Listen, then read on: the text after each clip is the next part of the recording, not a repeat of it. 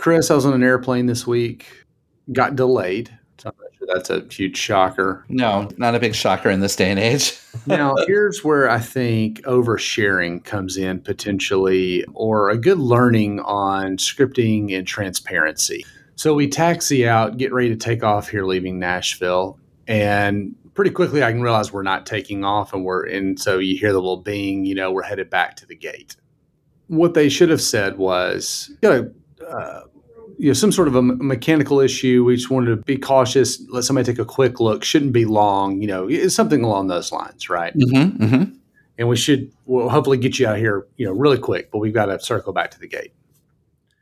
No, they said, folks, we're headed back to the gate. Couldn't get the second engine to fire off. That sounds alarming. Sorry, what now? Couldn't get the second engine to fire. That seems important. I mean, we were back at the gate for like 6 minutes, and they were like, all right, I think we're good. What? What? Okay, hang on. I'm like, does nobody else find this alarming? That reminds me of that joke where a guy's flying in a plane and the pilot comes on and he says, the first of our 4 engines just broke and we're going to be delayed about a half hour. The guy's like, great, I'm going to miss my meeting. Then the pilot comes on a half hour later. Our second engine just broke. We're going to be delayed about 45 minutes. 45 minutes later, our third engine just went out. I'm really sorry. We're going to be delayed just a little bit longer before we land. The guy is really irate. I'm going to miss my meeting. And then the pilot says, I'm sorry, our fourth engine just went out. And the guy's like, are we going to be up here forever? Welcome to Touchpoint, a podcast dedicated to discussions on digital marketing and patient engagement strategies for hospitals, health systems, and physician practices. In this podcast, we'll dive deep into digital tools, solutions, and strategies that are impacting our industry today. We hope to share a lot of great information with you and have fun along the way. Thanks for joining us. Now, here are your hosts. Welcome, one and all, friends, neighbors, countrymen. Welcome to Touchpoint, episode number 298. I am Reed. That is Chris. Yeah, hey, Reed. I'm getting my second engine to fire right now, so I'm ready to go. Yeah, it's like the little fan in your laptop, pretty much. Same difference, So I always get worried when that goes on. Yeah, I'm like, are we about to crash? Like, no pun intended. Well, welcome everybody. Thanks for joining us for yet another week. We are just a couple of weeks away from episode 300. If anybody has any bright ideas what we should do, I mean, we've got some ideas, but if you've got any ideas of what we should do for episode number 300, let us know. Reach out, Twitter, LinkedIn, whatever, whatever medium, carrier pigeon, whatever works. And we'd love to hear from you. So touchpoint.health is the website. That is where certainly you can find out more about this episode, other episodes of the show, other shows on the network. But while you're there, check out the TPS report. You'll notice it up in the top navigation. Click on that, drop in your name and your email address, and you will start receiving an email from us once a week to start your week, each Monday morning, 5 articles. That's all it is. Just a quick way to maybe give you a little bit of reading material or some things to think about for the week. So we'll pause here again. Touchpoint.health is the website. Jump over there, drop us a line, and we'll be back in just a minute with today's episode.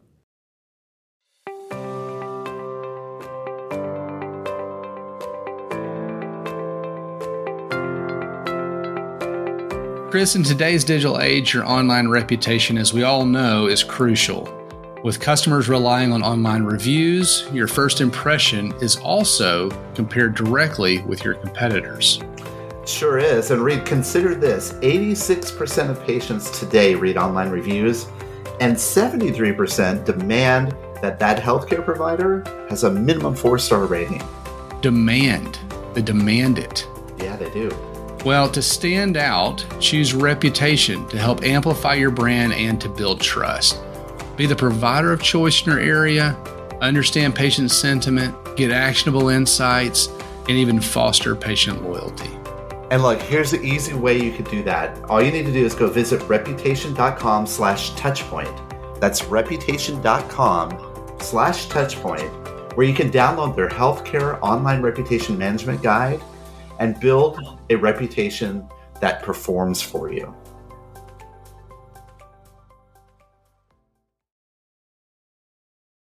Okay, Reed, today we're going to have the discussion. Uh-oh. It's time. It's been a long time coming. It's really time for us to just sit down and have this discussion. Okay. which is how good AI is getting. Oh, okay. What do you think it was going to be? I don't know. I wasn't sure. I didn't know if I was getting fired or what. You'll never get fired. You're an integral part of this show. Don't worry. No, I don't know about you, but lately I have been hearing about artificial intelligence in just about everything that's out there. You've been seeing the same or hearing the same? Yeah. There is some really, really cool stuff out there. I think we've even mentioned some things, maybe in like our weekly recommendations and that kind of stuff, some of the Google pieces and things like that. But yeah, there's some really cool stuff. I think most commonly we see it in the medical space as it relates to, you see articles around like AI detecting breast cancer or something like that, right? Like, reading studies and film and stuff like that. Yeah, and we've talked about it before too. We've done a number of episodes on artificial intelligence, and even for us, we get into artificial intelligence in machine learning and advertising and chat bots and all of these different things, right? I mean, artificial intelligence is getting everywhere. It's getting into everything, so to speak. The last couple of weeks, I've seen a lot of articles, and I have to admit, I've also played around a lot with artificial intelligence creating artwork.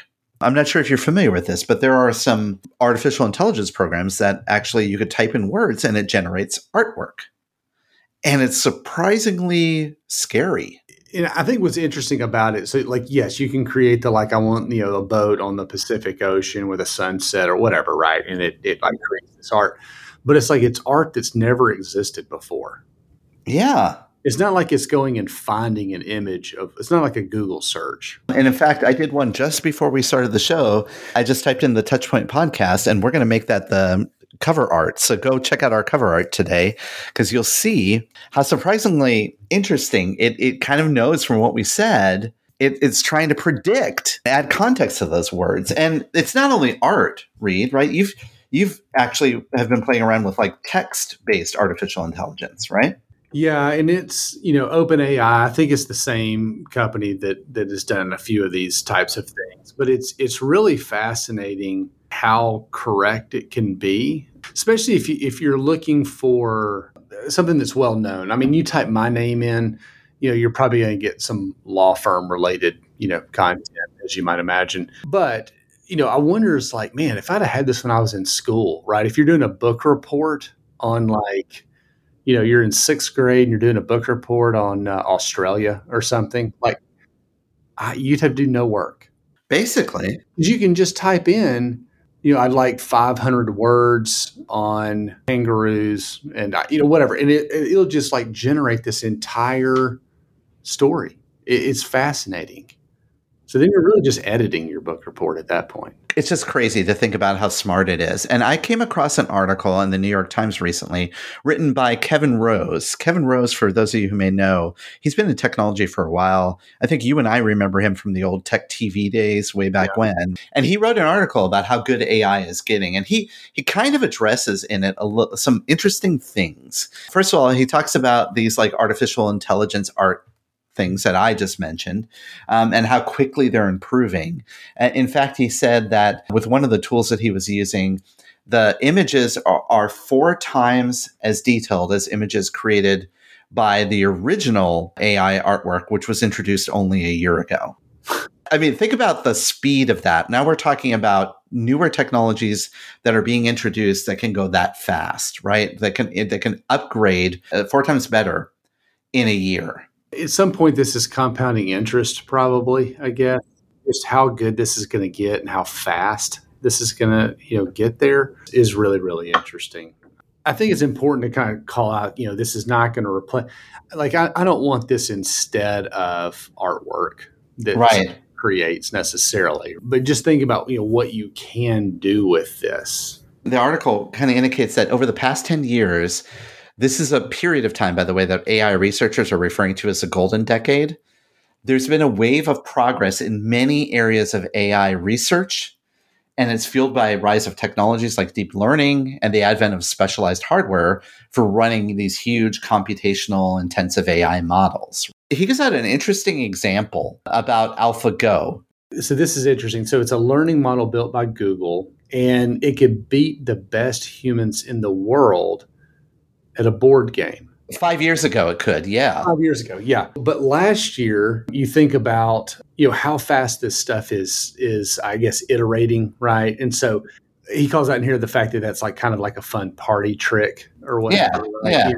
I mean, it's kind of like knowing magic, I guess. Yeah, exactly. It's like, Exactly. oh, well, this is neat, or solving a Rubik's Cube or something like that. But it calls out in here that last year, DeepMind's, which is Google's group, but DeepMind's AlphaFold, it's an AI system, descended from the Go playing one, did something truly profound. So it using deep neural network trained to predict three-dimensional structures of proteins from one of their one-dimensional amino acid sequences.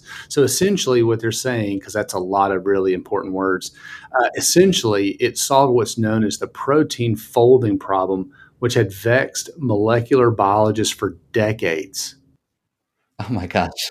I would like to know what all that means exactly, but all I know is that molecular biologists are really smart, and if it has vexed them for decades, that is something. What you were talking about was last year. This summer, DeepMind announced that AlphaFold made predictions for nearly all of the 200 million known proteins to exist. And it basically produces like data treasure trove, he calls it, that are going to help medical researchers develop new drugs and vaccines for years to come. Okay, from 5 years ago, when the same AI model was solving Go games as the party trick, is now being used to solve drug and vaccine research for many years to come. That's crazy to think about how fast that AI model has grown. It really is. They go on to talk about some of the things relative to AI-generated text. Only a few years ago, and people probably remember this, chatbots were okay, but it was not the best experience, right? Like it wasn't like, I mean, you knew you were dealing with a chatbot. It was very mechanical and just struggled a lot of times with just, what would be just basic conversation, I guess. But now there's obviously language models that are used to write things like screenplays, compose marketing emails, develop video games, etc. And now AI is even writing code. So many AI experts are going to tell you that AI is getting better at doing a lot of things. And in many areas, such as languaging and reasoning, where it once seemed that maybe AI would never go, AI is now getting involved. And that's not to say there isn't any bad AI out there. There still is, right? I think there's, you can find Twitter accounts dedicated to AI chatbots and stuff like that.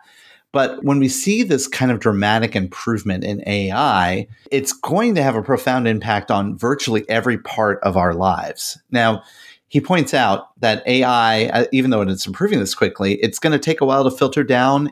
And he even says, it doesn't mean that your Roomba will be able to write novels, in the next year or so.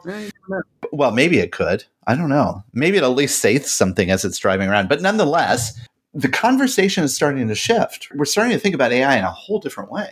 I think there's much more value here. Again, it's not just this mechanical two-way piece. They call out in here that estimated 2 years ago, 15% chance of transformational AI, which others in this article have defined that AI is good enough to usher in large-scale economic or societal changes, such as eliminating most white-collar knowledge jobs by 2036. But in a recent post, they raised that to 35% chance. I am going to go back to trade school. Well, this is why it's important that why we're talking about it. AI is so critical and it's so infused in everything. It's getting into things that are not just like these theoretical stuff that's happening in labs and, reading research papers and all this other fun stuff. It's now getting into social media apps. A few episodes ago, we talked about algorithmic driven social media. Yeah. And that's how that's giving a rise to the death of social media as we know it. There's that. We talk about, all these photos, videos, text, all that other fun stuff. Quite frankly, as we look forward in the next couple of years, Kevin Rose believes that our online interactions could become stranger and more fraught, as he says, because we will start to struggle to figure out if the people that we're conversing with online are human or very convincing robots or AI chatbots. Is this where we start talking about deep fakes? Is this? He does call out deep fakes in this because that is certainly something that's there too, right? But he does end the article kind of in a hopeful way about 3 things we can do. Why don't we talk about those really quick, Reed? Yeah, it says first, regulators and politicians need to get up to speed. So otherwise, we end up with a repeat of what is happening now with social media. Yep. We've talked about that relative to misinformation and those types of things. Secondly, he says that big tech companies that are investing billions in AI development, Google, Meta, OpenAIs, etc., they need to do a better job of explaining what really they're working on and not sugarcoating or soft pedaling the risks. Most of the work that's being done now is kind of behind closed doors, and they're using like secretive data sets and all this other stuff that's being done. And whenever information is made public about them, it's either watered down by like a press release or it's like in scientific papers. He's actually calling on these big tech companies to start talking openly about what they're doing. Finally, or third, the news media needs to do a better job of explaining AI, and specifically to non-experts, of course. So too often, and he even says he's a guilty party here, rely on outdated sci-fi shorthand to translate what's happening AI to a general audience. So sometimes they compare large language models to Skynet. Yeah. Oh, Lord, I mean, who even remembers what that is at this point? Anyway, and the quote here about the robots are coming. Anyway, but yes, I mean, people need to do a better job in general talking about technology, but certainly AI to non-experts. So what we're going to do, Reed, is after this break, we're going to come back and try to do that very thing, talk in a very realistic way about AI and how we could start to adopt it better in our space and some of the changes that will occur as we look to the future. But we'll do that right after this brief pause. Coming soon from Greystone, Bowstring, and Touchpoint Media, live from HCIC, a new podcast that brings you front row access to the latest innovative strategies that are shaping tomorrow's healthcare industry. In this 12-part series, as recorded live at the Healthcare Internet Conference, we'll hear from industry experts such as Paul Mattson of the Cleveland Clinic, Kathy Smith of Roper St. Francis Healthcare, David Feinberg from Mount Sinai Health System, Rose Glenn from Michigan Medicine, and many others.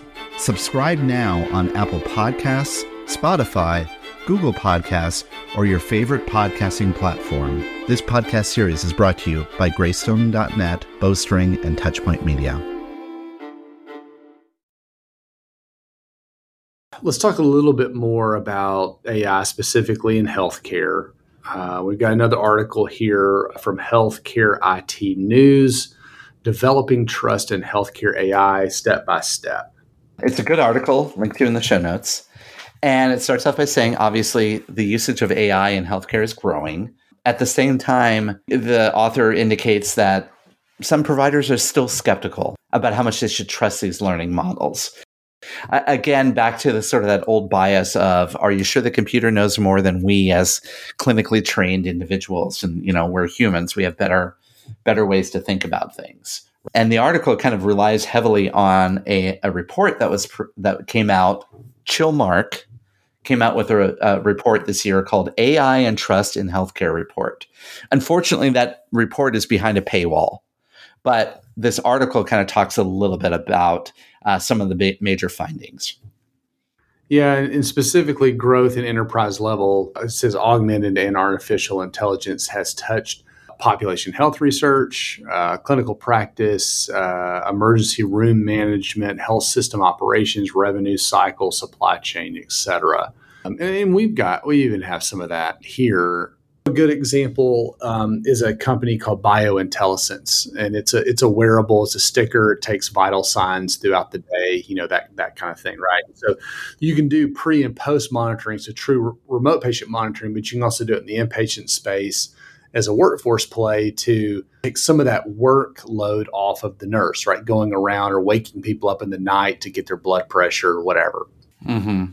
Well, that's great, but what do you do with all that information? It's taking these vital signs 1,440 times a day versus like 6 or something. So that sounds good. But what do you do with that information? Well, it allows you to make some decisions, but ultimately allow you to, in a predictive way, understand who may be a candidate for certain types of deterioration, right? So that deterioration index and the AI related to that. Well, that's all such a large data set. It's like, how would you do that manually, right? Right. I think Right. that's where these types of things come into play. They help you make decisions. They help you. Chris, I've been doing this for 20 years. I don't know a year yet that we haven't talked about a nursing shortage. So at some point, that just is what it is. It's not a nursing shortage, I don't guess. It's just we're never going to have enough nurses. So how do you prioritize what you do? This is all kind of part of that equation in my mind. Yeah, and the other thing about AI too is there's this promise of not only what you're talking about, some efficiencies, right, but cost savings ultimately. We talk a lot about call centers and trying to automate simple tasks to be more handled by machine learning and chatbots, just so that the human intervention can be much more meaningful. I think it's the bigger promise here, efficiency and cost savings, to help organizations realize that they could do a lot of things with deeper insights into clinical patterns, into regular routine learning, et cetera. When many organizations are considering implementing chatbots in their call centers is a great example of just trying to free up time so we could actually focus on the more, higher impact interventions that we can do.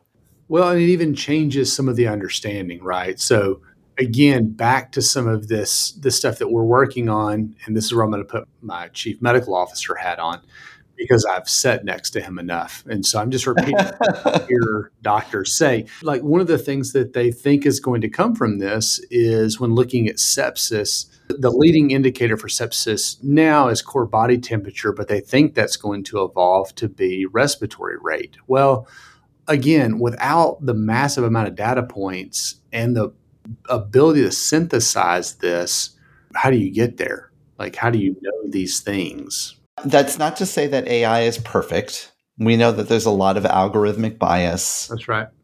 We have to be careful. We want to kind of put AI in its right place.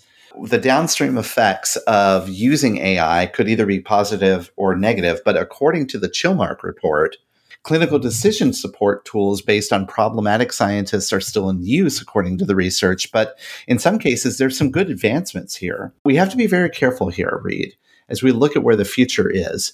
In fact, there is an industry-wide consortium being proposed to address some of the critical areas of AI that are central to patient safety.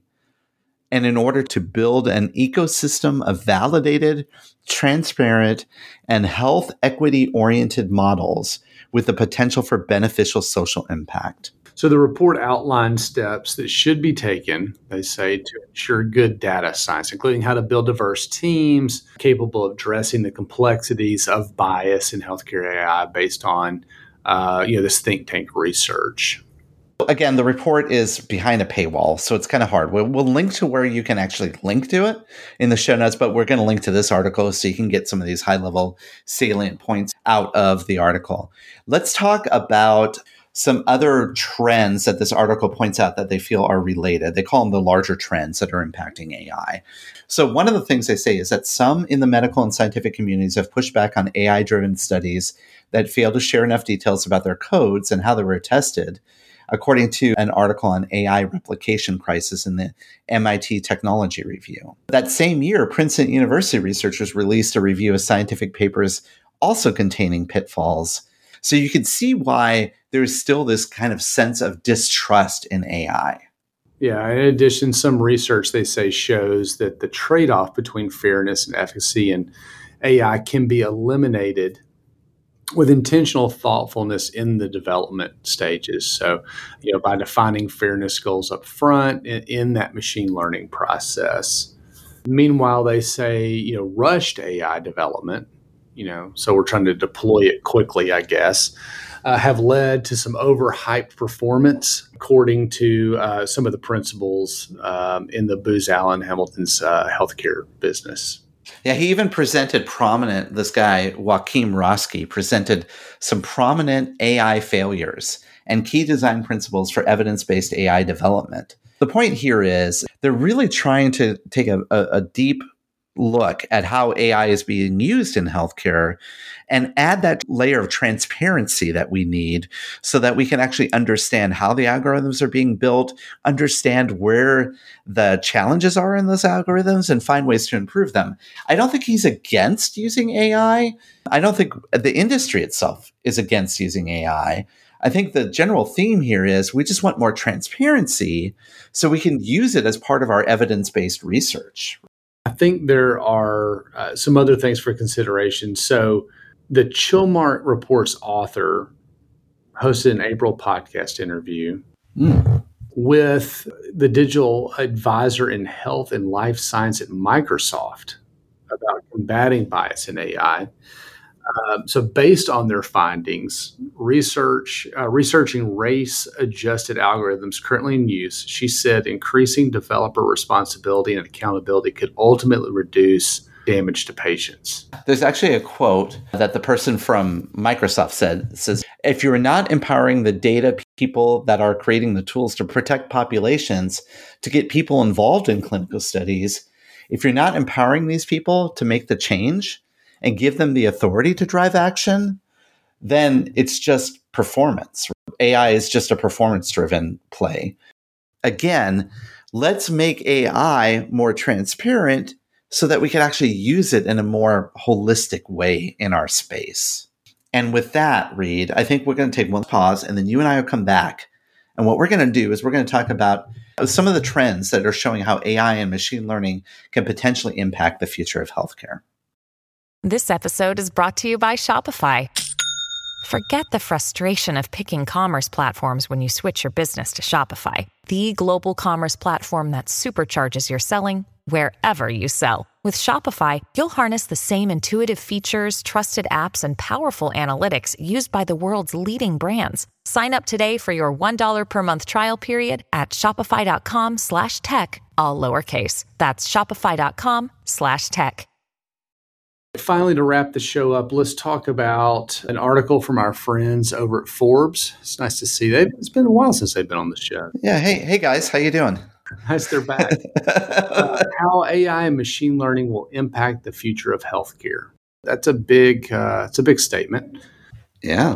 But they start off, and we'll touch first on a few challenges that they call out. First and foremost, that the U.S. currently spends more money on healthcare than any other country in the world, but its individual health outcomes are lower than most developed nations. And additionally, clinician burnout is a huge problem. We talked about that, in fact, last episode. Another thing that we've touched on in a previous episode is about individuals in different generations also want healthcare that's personalized to their needs. There's a quote here, Reed. I'd love for you to read it from Tom Lowry, National Director of AI for Health and Life Sciences at Microsoft. What does he say about your favorite generation, the millennials? Oh, the millennials. Yes. I'm almost a millennial, I think. I don't know. We keep going back and forth. I'm not sure exactly where the cutoff is anymore. But anyway, millennials want to be able to have their healthcare consult from the same place they order their dinner, which is their couch. I had to finish that sentence because I thought for a second, are we stop? Is it, Whataburger, and you're also like getting anyway, sorry, in the drive-through? Yeah, I'm not going to go down that. Not going to go down that. Anyway, but it goes on to say, meanwhile, you have groups like baby boomers have a very different approach. They're much more inclined to want to focus on their primary care provider. So we have to have the ability to go from a one-size-fits-all in the way we think about care delivery with these systems to using data and AI to truly personalize it, starting with the care that's generational. Then even within the generations, like millennials, Gen Z, et cetera, we have to have the ability to allow them to access and manage the care on their own terms. Mm-hmm. Yeah, so this is interesting. We think a lot about this. We have a lot of at Ardent. We have a lot of markets that are geographically, kind of scattered around. Like we're across, I think, 6 or so states, and that's very true. There's a lot of commonality between those areas, but then again, there's also some areas where on-demand visits may be performing better than in others. And, you drill down by services and geography and all that kind of stuff. So I think that's really important. Absolutely. I think so too. I'm also cognizant of the fact that they did not mention Our generation, I think you're in this generation, Gen X is not in here. So I guess we don't consume healthcare at all, right? Anyway. We're in a weird, like, no man's land. Yeah, exactly. We're between boomers and millennials. I don't know. Anyway, the big promise of AI in healthcare is the next section of this article. And we want to talk about some of those things because I think it does make sense. The primary use case for AI in healthcare right now is around machine learning and AI to make predictions. Using AI to predict everything from emergency department volumes, that's a big use case, and that gets a better handle on where to staff and triage it. Or, putting lots of data through it to predict which treatments might be most effective. In this particular case, calling out women who develop breast cancer, for example. That's a big, very well-reported study. These are some of the primary use cases here. But there are some additional promises in healthcare. So natural language processing. They talk about it here as it relates to improving the interpretation of patient scans by augmenting the work of human radiologists.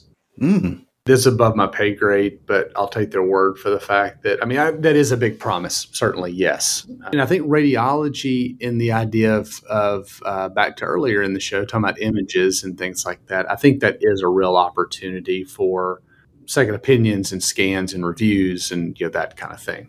Another big promise of AI in healthcare comes from clinical workflows and how you can apply them to change clinical workflows. If done right, AI can add value by either automating or augmenting work that clinicians and staff do. We talked before, just before, about chatbots in call centers. That's an example of that. Repetitive tasks that become fully automated. And using AI as a tool to help professionals become better at their jobs and focus on those things that actually improve outcomes for patients.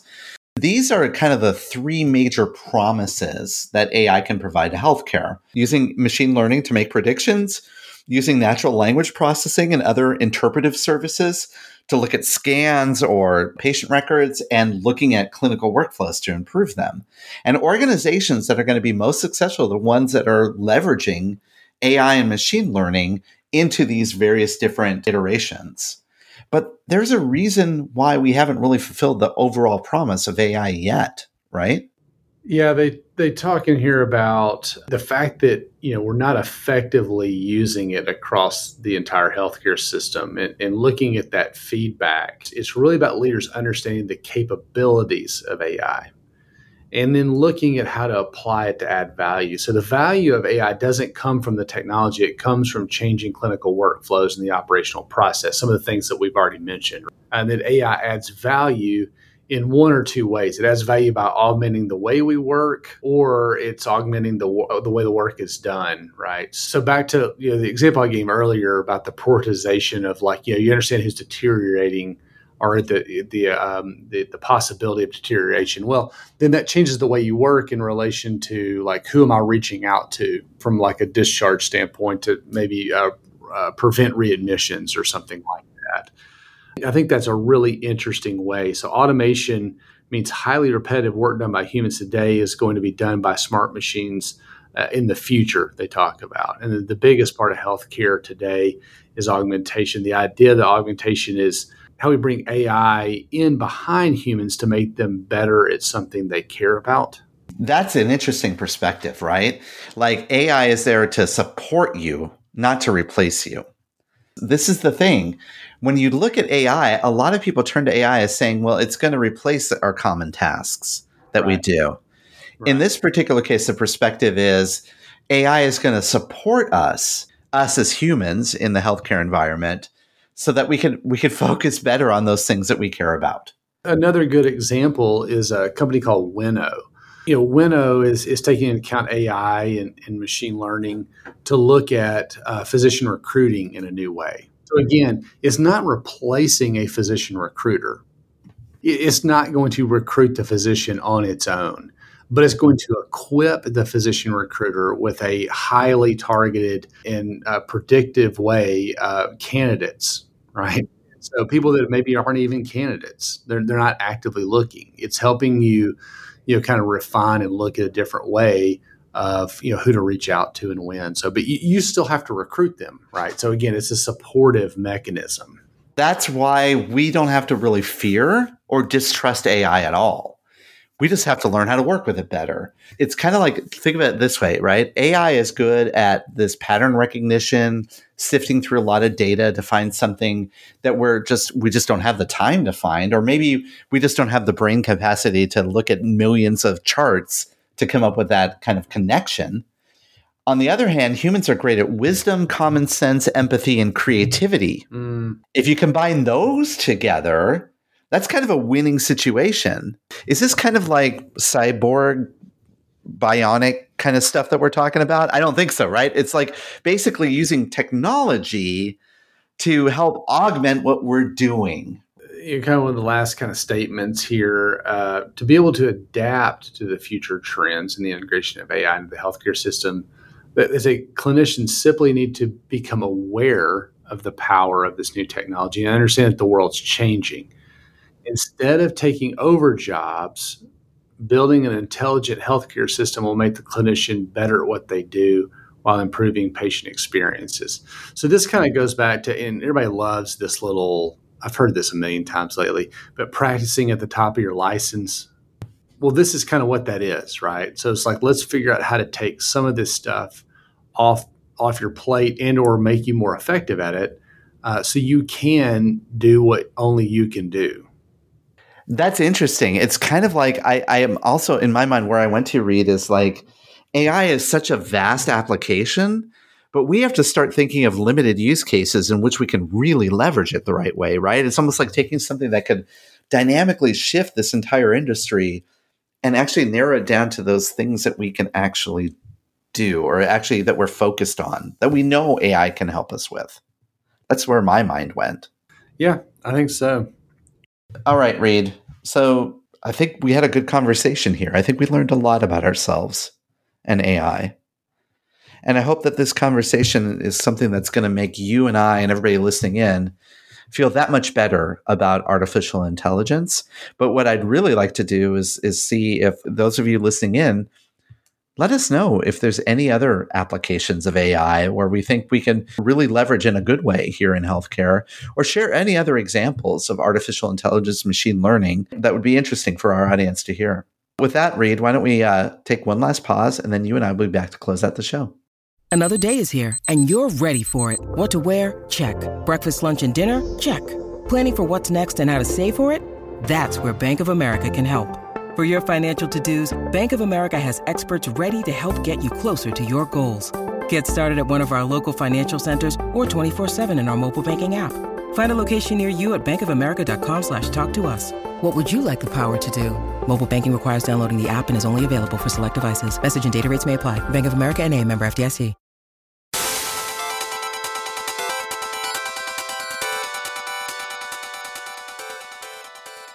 All right, we are back to wrap up the show. Fun conversation around AI. We'll only talk more about it in the future, I'm sure, but appreciate you all tuning in. Would love to hear what you think. If there's other topics or people we should have on the show, certainly would love to hear that as well. Reach out to us. The TPS report, mentioned it earlier in the show. Be sure to sign up for it. It also has some quick links to upcoming industry conferences and all that kind of fun stuff. But maybe let's do a couple recommendations, and then we'll call it a week. What do you have today, Chris? I'm going to make a recommendation about something that's about the topic that we were talking about today in the podcast.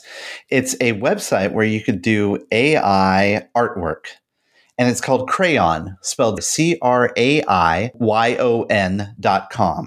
This whole concept of artificial intelligence artwork is a little bit weird, but basically you're faced with a screen where you could type in whatever you want in the little search box, and then you hit the little icon that looks like a little pen drawing, and it'll take about 2 minutes to generate artwork that is based on artificial intelligence. And this isn't like finding things that match to it. It's actually trying to put context into your words and then using its own algorithms dynamically build the artwork. They're not composites made out of existing images. It basically uses AI processes called diffusion to start with a random series of pixels and refine it repeatedly until it starts to match the text. As I mentioned, I did some artwork around the name of our podcast, the Touchpoint Podcast. And again, check the show notes for the artwork, right? It's on our website, touchpoint.health. It's crazy how amazingly smart it is to kind of generate this artwork. Another thing that I've seen other people do is like ask for a GoPro view of Washington crossing the Delaware, for example. So it has something that it can contextualizes itself, right? And it actually tries to paint it in a GoPro kind of perspective. But one warning to anyone using any kind of AI assisted artwork, it doesn't do faces well. In fact, the faces look kind of creepy. So if you do it, just don't be disturbed if you see a face, because the way it kind of posits the faces, they come off looking like they're from the movie The Ring or whatever. It's just all weird, right? So just be careful with what you do. But anyway, that's my recommendation today. Crayon, CRAIYON.com. Go out, have some fun. It's a fun party trick, and it's also a creepy way to freak out people that you like too, if you get their faces in there. There you go. All right, I'm going to recommend a podcast. I may have recommended this before, so I apologize if anybody's keeping track at home. I know it's been a while if I have. It's super irregular as far as like its releases and that kind of thing. There's a guy named Dave Barnes. He is a singer-songwriter here in Nashville, and he has a podcast with another singer-songwriter called Dadville. And that is a common, that one comes out like every week, right? And they have a guest on and all that kind of fun stuff. Anyway, but he has another podcast. That's a good one. Sign up for it if you want. But there's one that if you like music, it is super nerdy relative to the music industry or music, I guess, in general. But it's called Dave's 5 Hot Takes. Oh. Each episode is 5 takes. It is like the most recent one. Like he'll go through and say the first hot take has to do with Crazy by Gnarls Barkley. And if you notice on the second verse, how it goes from C minor to C versus on the other chord. Anyway, it's crazy bizarre in the weeds relative to like how certain songs are written or the progression or something like that, right? Mm-hmm. It's really wild. So I think the most current one, he talks about the Gnarls Barkley piece. He talks about Barracuda by Heart, and he talks about some Stevie Wonder stuff. Anyway, cool. It's pretty wild. But so if you like music and you're just, and he's a semi-pro comedian, self-appointed. So he's kind of a funny guy. So it's a fun podcast to listen to. But anyway, Dave's 5 Hot Takes. Interesting. I'm going to have to check that out. Good recommendation. Yeah, there you go. Well, thanks, everybody. Thanks for tuning in for episode 298 of Touchpoint. Again, I'm Reed Smith. That's Chris Boyer. Let us know what you want to hear next, and let us know if you have ideas for episode 300. We certainly appreciate all the support, and we will see you next week. This has been a Touchpoint Media production. To learn more about this show and others like it, please visit us online at touchpoint.health.